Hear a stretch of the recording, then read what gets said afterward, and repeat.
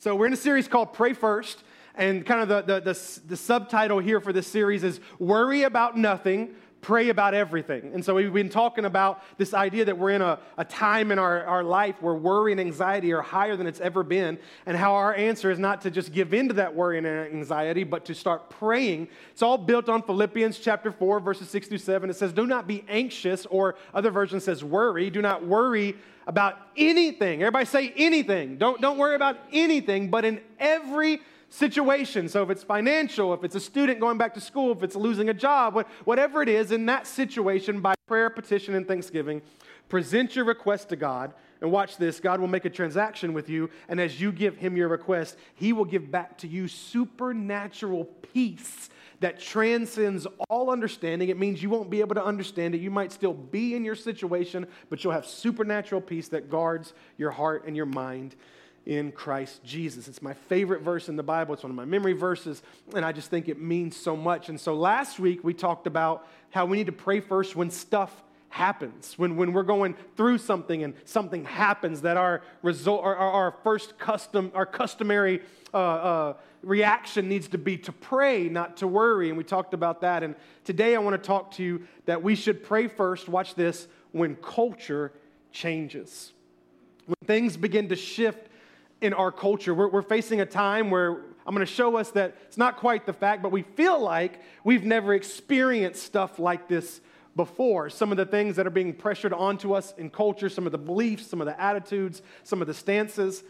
And the truth of the matter is this, for a lot of us, we're just trying to figure out how to approach it and how to address it. You know, first of all, as a Christian, how do you deal with it as a Christian when you believe something different and you're dealing with coworkers and bosses and, government systems or whatever the culture may be? Second might be as a parent.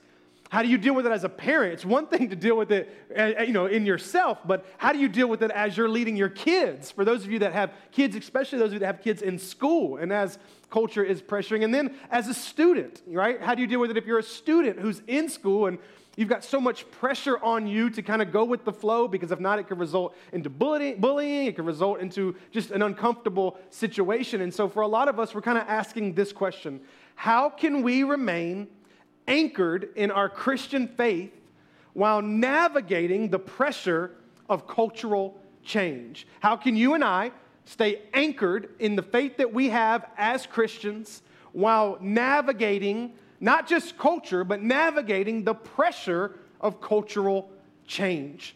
I do believe that there is a balance between bowing down and being a self-righteous jerk.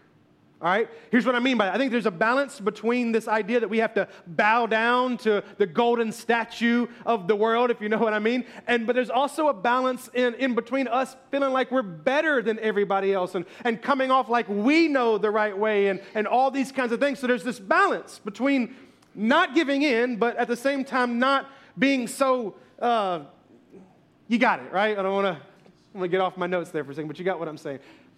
I think we can engage our culture without compromising our faith. I really do. I think there's a way for us to engage with culture without compromising our faith, but it's going to take at least three things for sure, more, but these three things for sure. It's going to take humility, it's going to take compassion, and what I think is the most important, it's going to take dependence on God, complete dependence on God.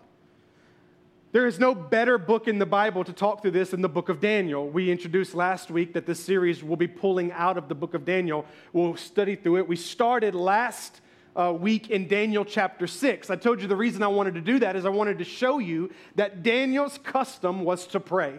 Right? We need to establish right off the bat that the initial thing that we go to, the automatic reaction that we have, be to pray. And Daniel 6 really showed us that was Daniel's custom. So now we're going to rewind back to Daniel chapter 1 and kind of start from the beginning and go. I did give you a synopsis last week of kind of what's going on, that the people have come in and basically kidnapped Daniel and his people, and they have then brought him over to what's called Babylon, and they've put him in that culture.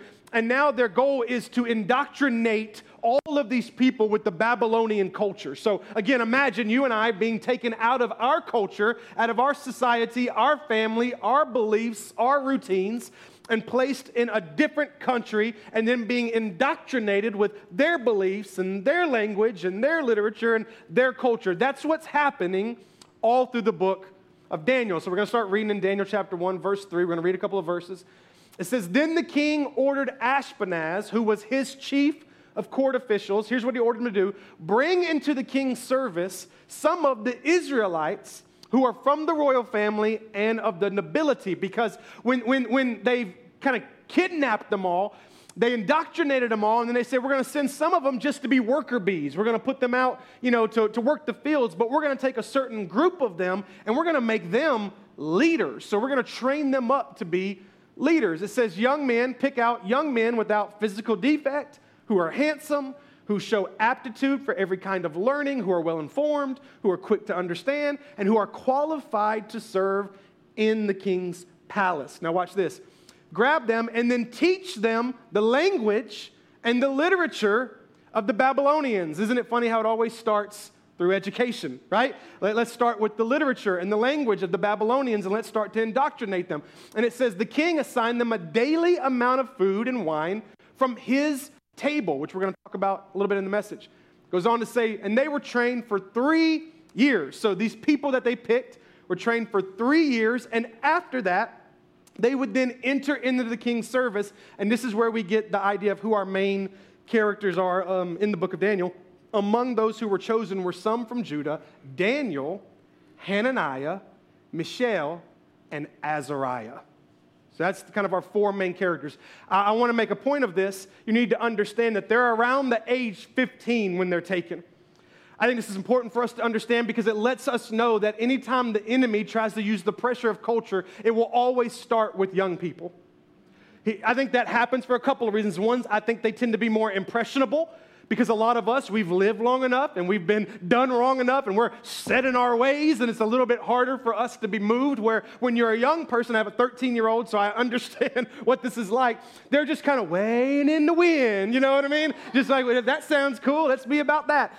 And so that's important. But also, if you indoctrinate them now, you get them when they're early, then they'll grow up in it and they'll be passionate about it and they'll start to spread it throughout their family and those around them. So it's important for you to know that they got these boys when they were young and they said, let's indoctrinate them and then let's make them into our culture. So here's what I want to show you real quick.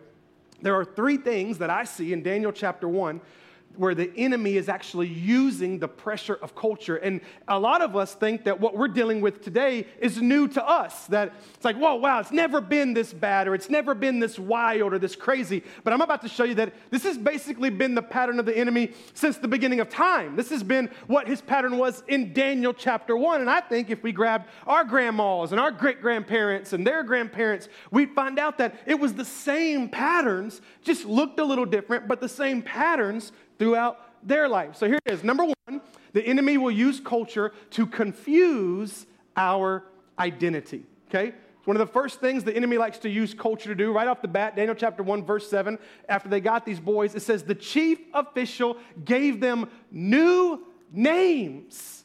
Now that's interesting to me. It's interesting because why would this be the very first thing you would do? That as you grab these boys, why is it important to change their name? It goes on to say that to Daniel, he gave the name Belteshazzar. To Hananiah, he gave the name Shadrach. To Mishael, he gave the name Meshach. And to Azariah, he gave the name Abednego. Okay? Now, before we get into this, I need you to understand that in that day, the concept or the ritual in picking somebody's name was way more serious than it is today. So a lot of times when we pick a child's name, we pick it because somebody was named that in our family or because it's unique, or let's be honest, we like that name. But very rarely are we giving people names in our culture today based off what that name means, okay? So all of our names have definitions by different reasons and different cultures and so on. But back then, when they were assigning a name to a child, they would have the child, and here's what they would say. We believe the name sets up the identity of the child. So whoever we want the child to be, we'll name them based off the identity. So watch this. If I want my child to be a man of God, then I will name him something that means man of God. Make sense? So it wasn't just a name. When you hear Daniel, it wasn't just a name. Daniel had meaning. So did their Babylonian name. So watch this. Daniel, the name Daniel meant God is my judge. That's what his name meant. When they named him, God is my judge. The name Belteshazzar meant lady, protect the king. What's interesting is right off the bat, you see a change of name from male to female. It's a gender change, right? It's like, this is relevant for today. We see this and go, wait a minute, this was happening back in Bible days? Yes, it was this idea that Daniel, whose name meant that God was his judge, is now changing, and it's moving it into lady, protect the king. Wow, what a shift, right? We'll come back to that. Let's keep on going. Hananiah meant Yahweh has been gracious. God is gracious. Shadrach meant I am fearful of God. Think about that. So his original name meant that God is gracious and God is loving, and his name identified the character of God. And his new name means that God is tyrannical and he should be feared. Think about how drastically different that is. Let's go to the next name. Mishael meant who is what God is. I am defined by who God is. Meshach meant I am despised and I'm humiliated.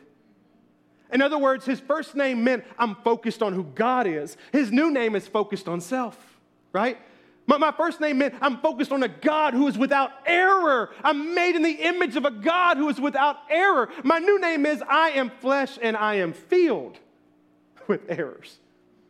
And then Azariah meant Yahweh has helped, and Abednego meant servant of Nemo. So it's a shift from I am a son of God to I'm a slave of men. Here's why this is important. These names to these boys established who they were. It established their identity, and it established the identity of God. And so when you change a name, see, if we're not careful, we think changing of a name is just changing of a name. And I was thinking about this. Why would this be an agenda of the enemy? Why would he be so wrapped up in this transferring of identity? Why would this be a thing that he's interested in? He's interested in it because it has a direct impact on the identity of God. All right? Let me just go with me for a second if you can. This transferring of identity, let's just say it like this. For us, that's kind of the one thing, I don't know about you, it's kind of the one thing that at one time we thought was like black and white. You know what I mean? Like it's factual. Like gender was just factual. It just made, 2, 4, 5, 6 years ago, it was kind of like, duh. Like, you know what I mean? Like nobody was arguing about that. It was like, it's the most obvious, here's how you know.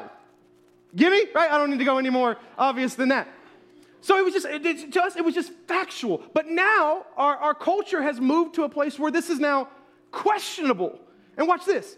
If you can question this, which just a few years or months ago was factual, what actually can happen is now you can question this about God. Does that make sense?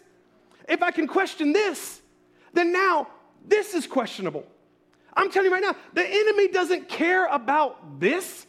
He's not concerned about if you wear a dress or not. None of this is his agenda. His agenda is the identity of God.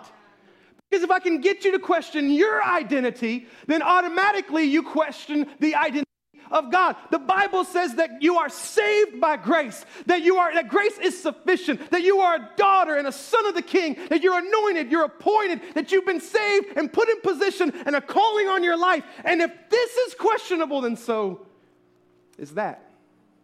See what I'm saying?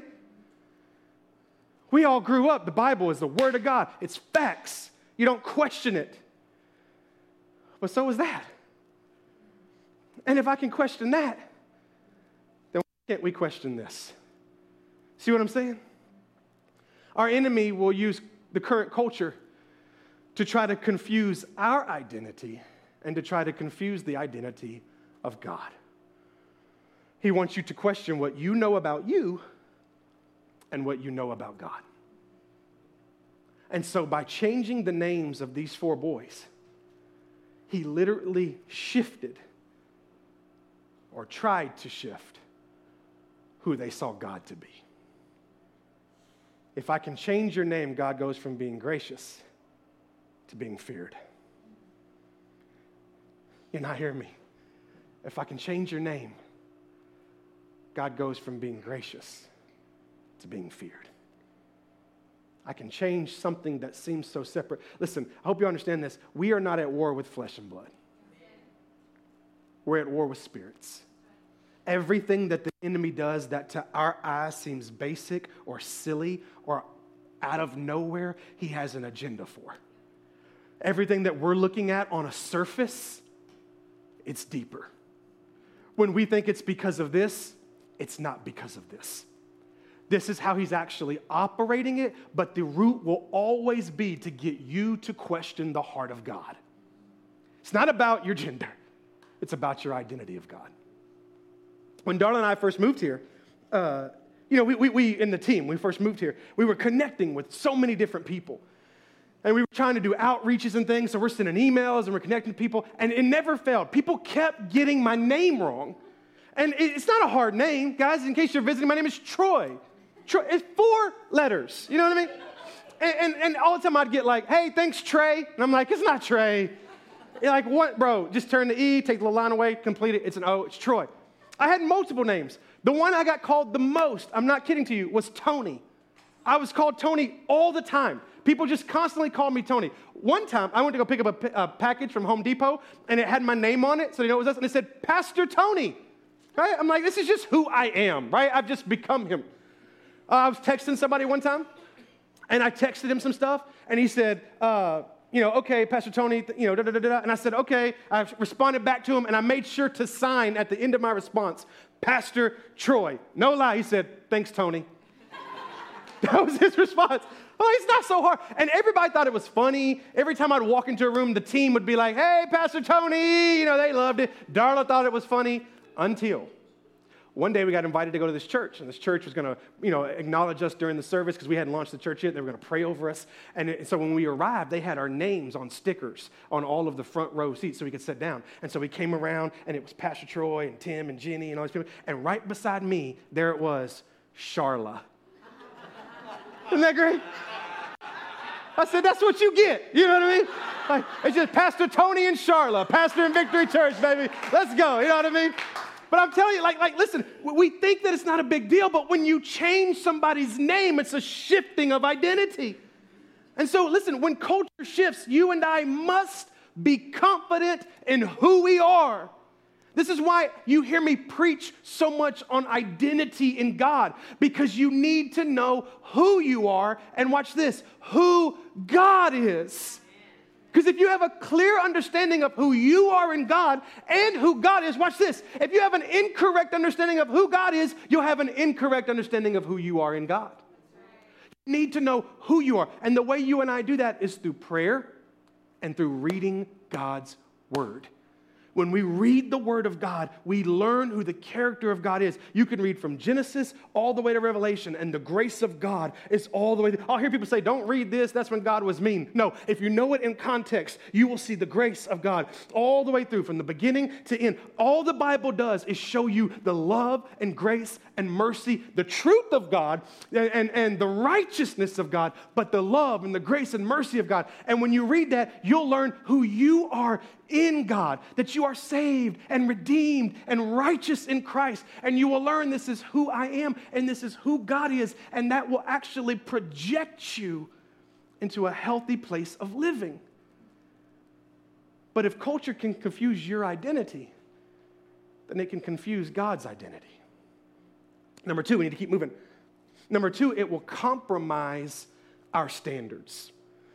Daniel chapter 1, verse 8 says, but Daniel resolved not to defile himself with the royal food and wine, and he actually asked the chief official for permission not to defile himself this way.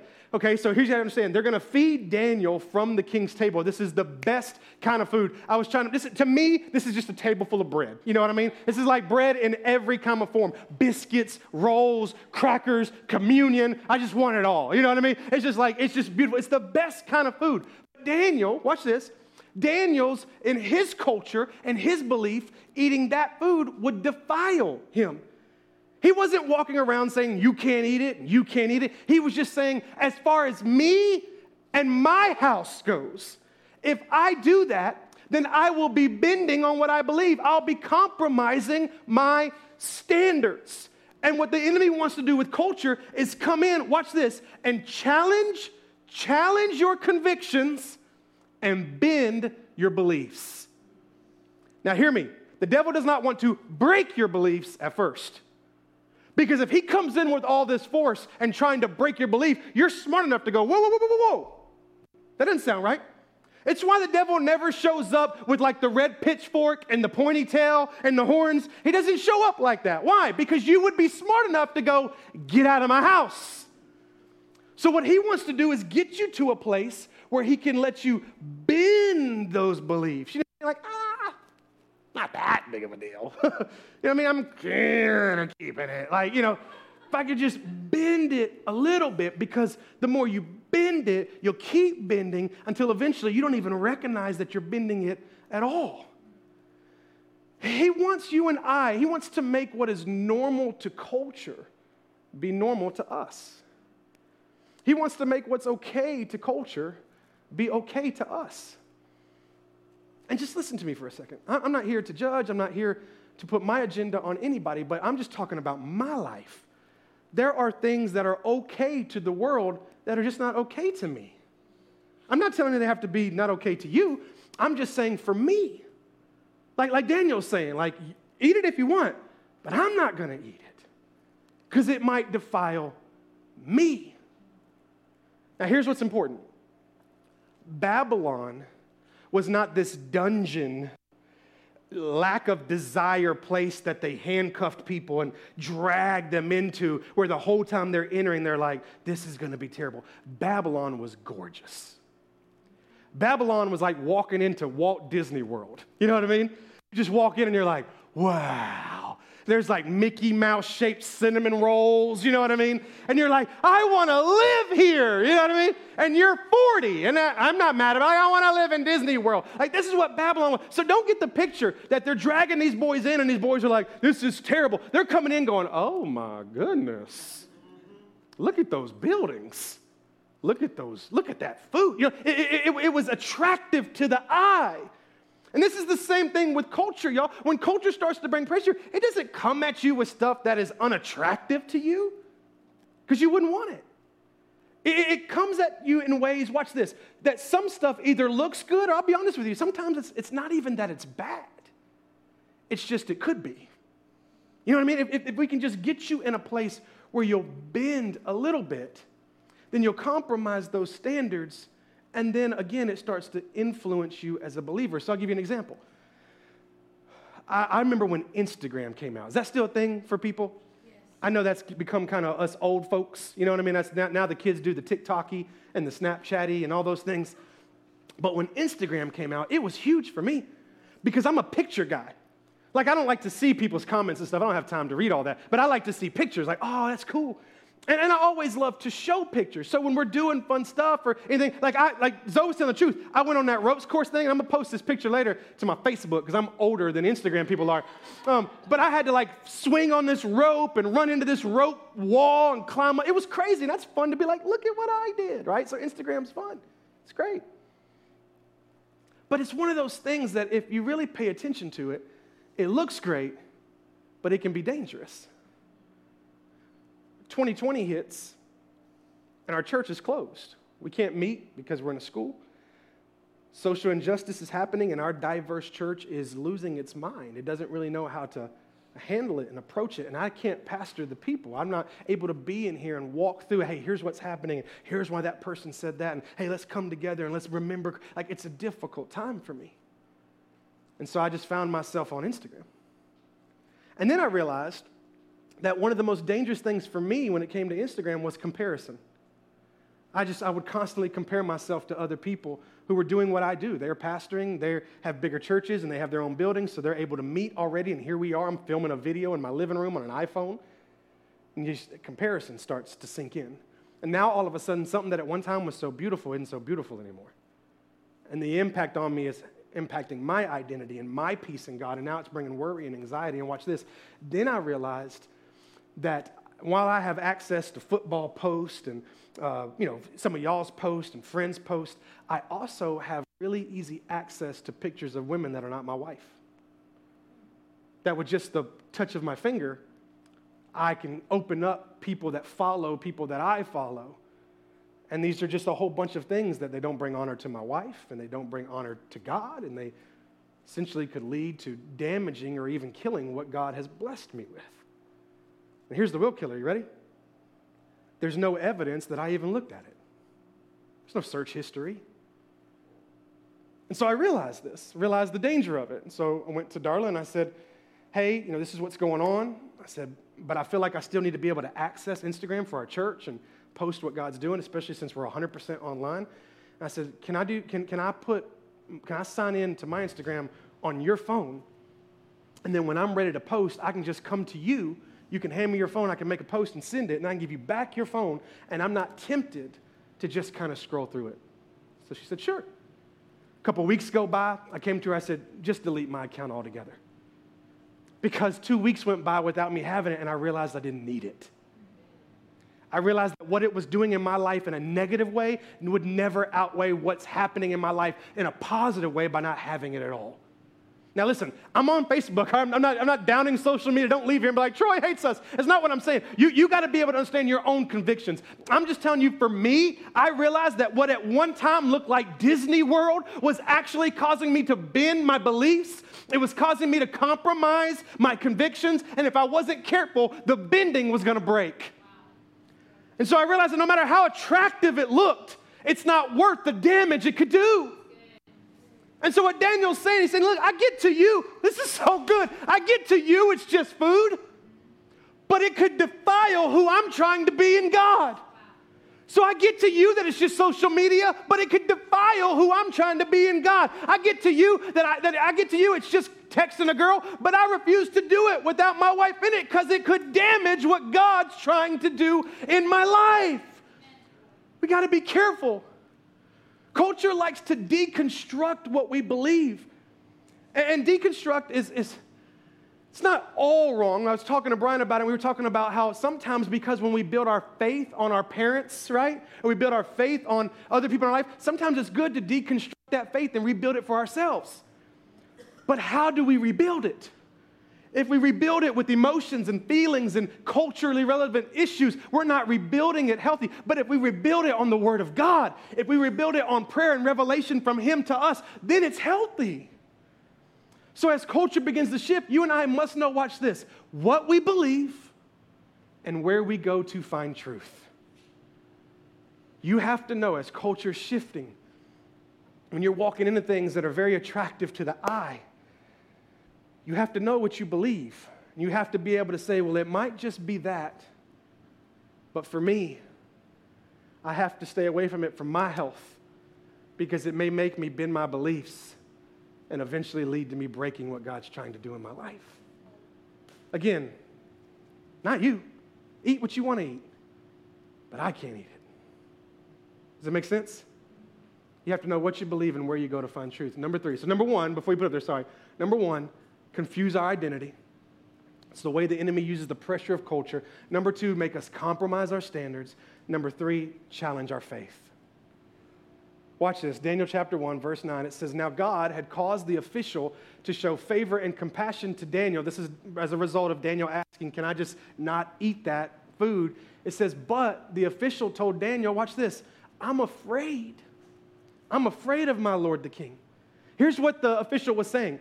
He was saying, I believe what you're saying, and I support what you're doing, and I'd love to let you eat a different diet. But if you look different, if you go vegan on us, and you look like the Walking Dead walking around here because you ain't had no protein, you know what I mean? And everybody else is filled with meat, and you look different, the king will see it, he'll get mad at me, and he'll kill me. Watch what Daniel says. He says, then say to the guard, whom the chief official had appointed over Daniel, Hananiah, Mishael, and Azariah, watch this, then just test us. Just test us. If you're worried and you're scared, then let's test it. So I get rid of Instagram. Months go by, and I go to have coffee with a fellow pastor who planted a church and close to the area, and again, we're going through the same stuff, same season. Y'all know how it is. And we sit down at this coffee shop, and we're talking through the pressure and just the weight that he's experiencing in his marriage. They say church planting is one of the worst things when it comes to pressure, and it'll expose unhealthy marriages and unhealthy people. And so he's telling me all this stuff, and I'm walking him through some of the stuff Darla and I went through and how we got through it and all that. All of a sudden, I say to him, I said, you know what? Just recently, I said, I got off of Instagram. He leaned back in his chair. He said, what? Again, back then, it was a big deal. He said, you got off of Instagram? I said, yeah. I told him the whole story I just told you. I said, I'm done with it. I said, after 2 weeks, I went back to her and I said, just delete it. I don't want to be on it anymore. Here's what he said to me, dead honest, I promise you. He leaned up to me, and here's what he said. He said, you can't grow a church without Instagram. Now, for some of y'all, you're like, that's the dumbest thing you've ever heard. But I'm telling you, I believed it.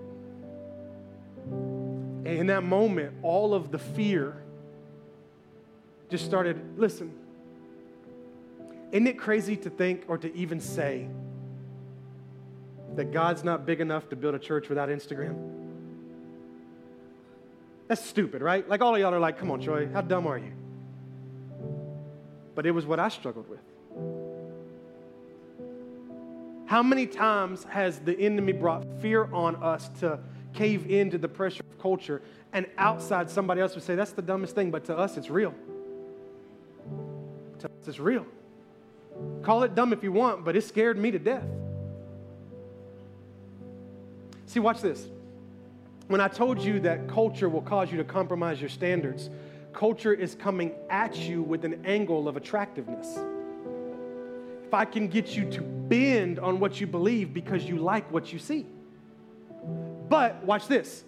If you don't give in to that, if you stand up for what you believe in amongst the attractiveness, then the enemy steps back and he shifts his agenda, and then he comes with fear. That's what this cancel culture concept kind of birthed out of.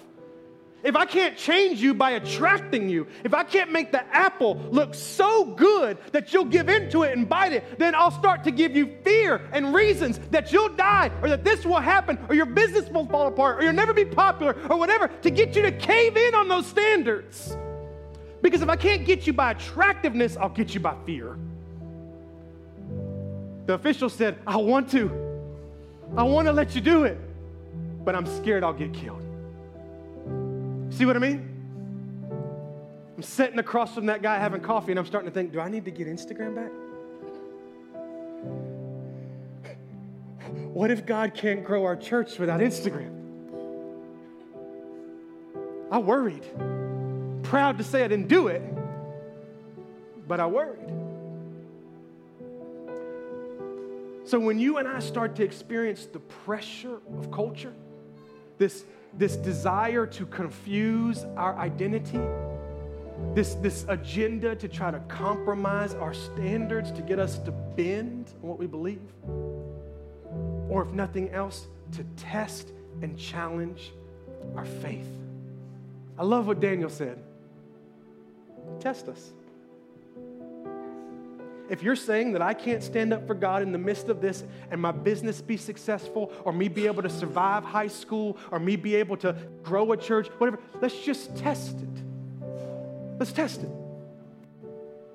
Let's trust God in the midst of this pressure of culture. And when everybody's telling us that if we don't give in, this is going to happen, let's stand for God and let's just test it. Do me a favor, everybody stand in this place.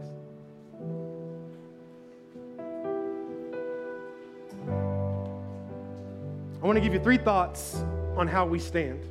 What it looks like for you and I to stand in the midst of the pressure of culture. Number 1, you and I need to stand in prayer. We got to stand in prayer, church. We got to be a praying church.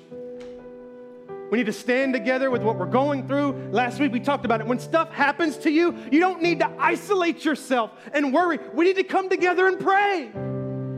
pray through things. This past Thursday night, we gathered and we're praying for people, and it's so sweet. We're sitting in circles praying through stuff that we're dealing with. We need to stand in prayer. This Thursday night, we're going to pray for our community. We're going to pray for culture. We're going to stand up as a church and pray. We have got to be a praying people. As culture moves ahead, I told you, it's a spiritual warfare. We have got to be able to fight on that level. What if we prayed more than we put Facebook posts out?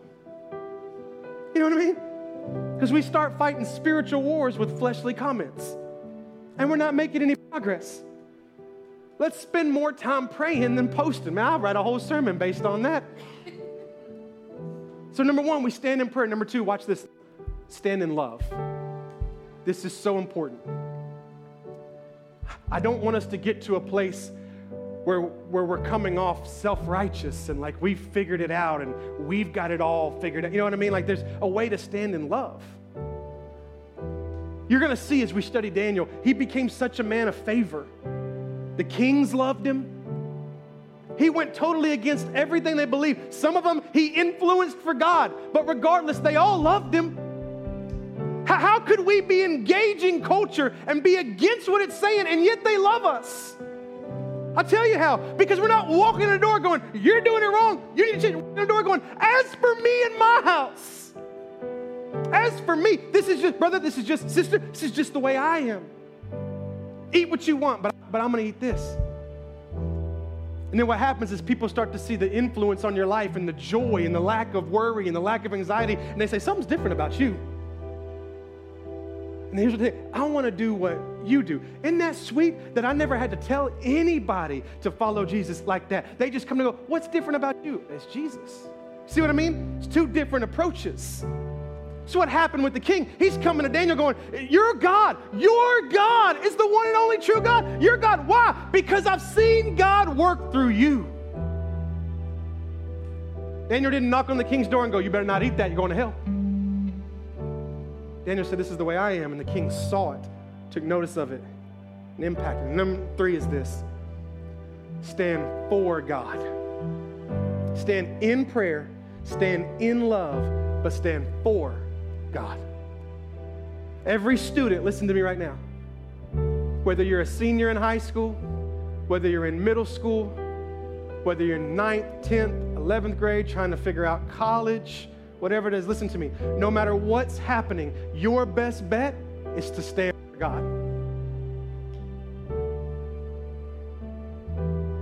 Listen to me, adult, married couple, single person, dating couple, mom and dad, parents with or adults with no kids, grandma and grandpa. Listen to me. Your best result in your job, your best result in society, your best result in culture is to stand for God.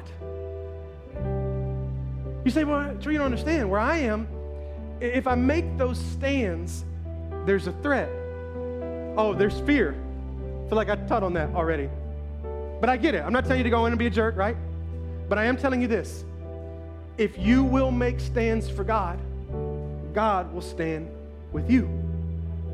I'll prove it to you. Matthew chapter 10, verse 32. Watch this. Stand up for me against the world's opinions, and I'll stand up for you before my Father in heaven. When you stand for God, Jesus stands with you. That's so important for you to know. Church, I want you to understand that when culture begins to change, and it's going to always change, it's never going to stop changing. The enemy never does anything new. He just repackages his old tricks. But our decisions are based on whether we're going to stand for God or give in to our fleshly desires and temptations. And I'm telling you, these are the ways they're going to come at you. They're going to try to confuse your identity. They're going to try to compromise your standards. They're going to try to challenge your faith. If you'll stand in prayer, stand in love, stand for God. In other words, pray first. Pray first. I'll tell you one story and we'll close. Darla and I are in Broken Arrow a couple of weeks ago, and we're with Pastor Ron and Kelly, and we went and connected with them on a Saturday because they were doing a back-to-school event in their church, and about 4,000 people came through to get all their kids' school supplies. It was phenomenal. But Pastor Ron is wanting to give us a tour of the church while this event's going on. So we're following Pastor Ron around. He's little, he's fast, man. He's all over the place. He constantly goes. And so Darla and I are trying to follow him. And we know a few people that we grew up with that are on staff there. And so we're upstairs at one point, and we come into this room, and the young lady that we knew's there, and we're like, hey, we hadn't seen her in years. And so we start connecting and talking, and Pastor Ron just keeps on going, just out the door and gone. And so like I see it, and Darla's talking, we're like, and so finally we tell Becky, we're like, we gotta go. And so we jet out, and we go down this door, and we come down the stairs because we know which way he went. And when we come out this door, all of a sudden there's thousands of people, because that was the main kind of starting point for this outreach. And so there's people everywhere, and there's police officers and security and volunteers and human arrows and the whole deal. And we pop open the door, and I'm looking right at one of the volunteers, and I'm like, uh-oh, because I've lost Pastor Ron. I don't know where he is. And the volunteers think that Darla and I are there for the back to school outreach. And so they go, this way, sir. And I was like, no, I need to go that way, which was a way that was off limits. But that's where Pastor Ron went. And she said, no, sir, you need to go that way. I said, no, ma'am, I need to go that way. And she said, no, you need to go that way. And I said, no, I need to go that way. Y'all get the point. We did this for a while. And she's trying to lead me this way, and I'm trying to tell her, that's not the way I need to go. I need to go this way. And all of a sudden, Pastor Ron comes back into the picture because he realizes he lost us. Joy, Darla, waves his hand like this. And the woman looks and sees him. And she looks at me, and she goes, are you with him? I said, yes, ma'am, I'm with him. And here's what she said. Well, good, because he's the right person to be with. She just moved, and off we went. Here's my message for you. God is the right person to be with. No matter what's happening in culture, no matter what pressure you are experiencing, God is the right person to be with. When everybody's telling you, you got to go this way, and you go, no, I got to go this way, and they go, no, you got to go this way, and you go, no, I got to go this way, and they go, who are you with? I'm with God. I'm with him. And I just want you to hear my heart. He's the best one to be with. I know it's hard. I know you don't know what to do, and you feel the pressure, and you feel the confusion, and you want to make right decisions, but it's heavy, and it's hard, and I'm telling you, the right answer is just to be with God. It's the right answer. Do me a favor, close your eyes right now. Father, we pray for your Holy Spirit, for supernatural strength. Come on, if you need him in your life right now, just begin to ask him. Whatever challenges you're facing, whatever cultural challenges you're facing, whatever worldly pressure it is you're facing, whatever fear the enemy has told you, whatever lie he's told you, that'll never work, this will never work. All you need to say is, God, I'm with you. I'm with you. Your word says that if I stand for you, you'll stand with me. Come on, let's just make that stand for a second. Let's just worship him. Let's honor him. Let's glorify him. Let's ask him to help us, to walk with us. Let's keep our eyes on him. Let's stand in prayer. Let's stand in love. And let's stand for God. And if we do, church, we'll have supernatural peace that transcends all understanding, that guards our heart and minds in Christ Jesus. And we can say this, it is well with my soul.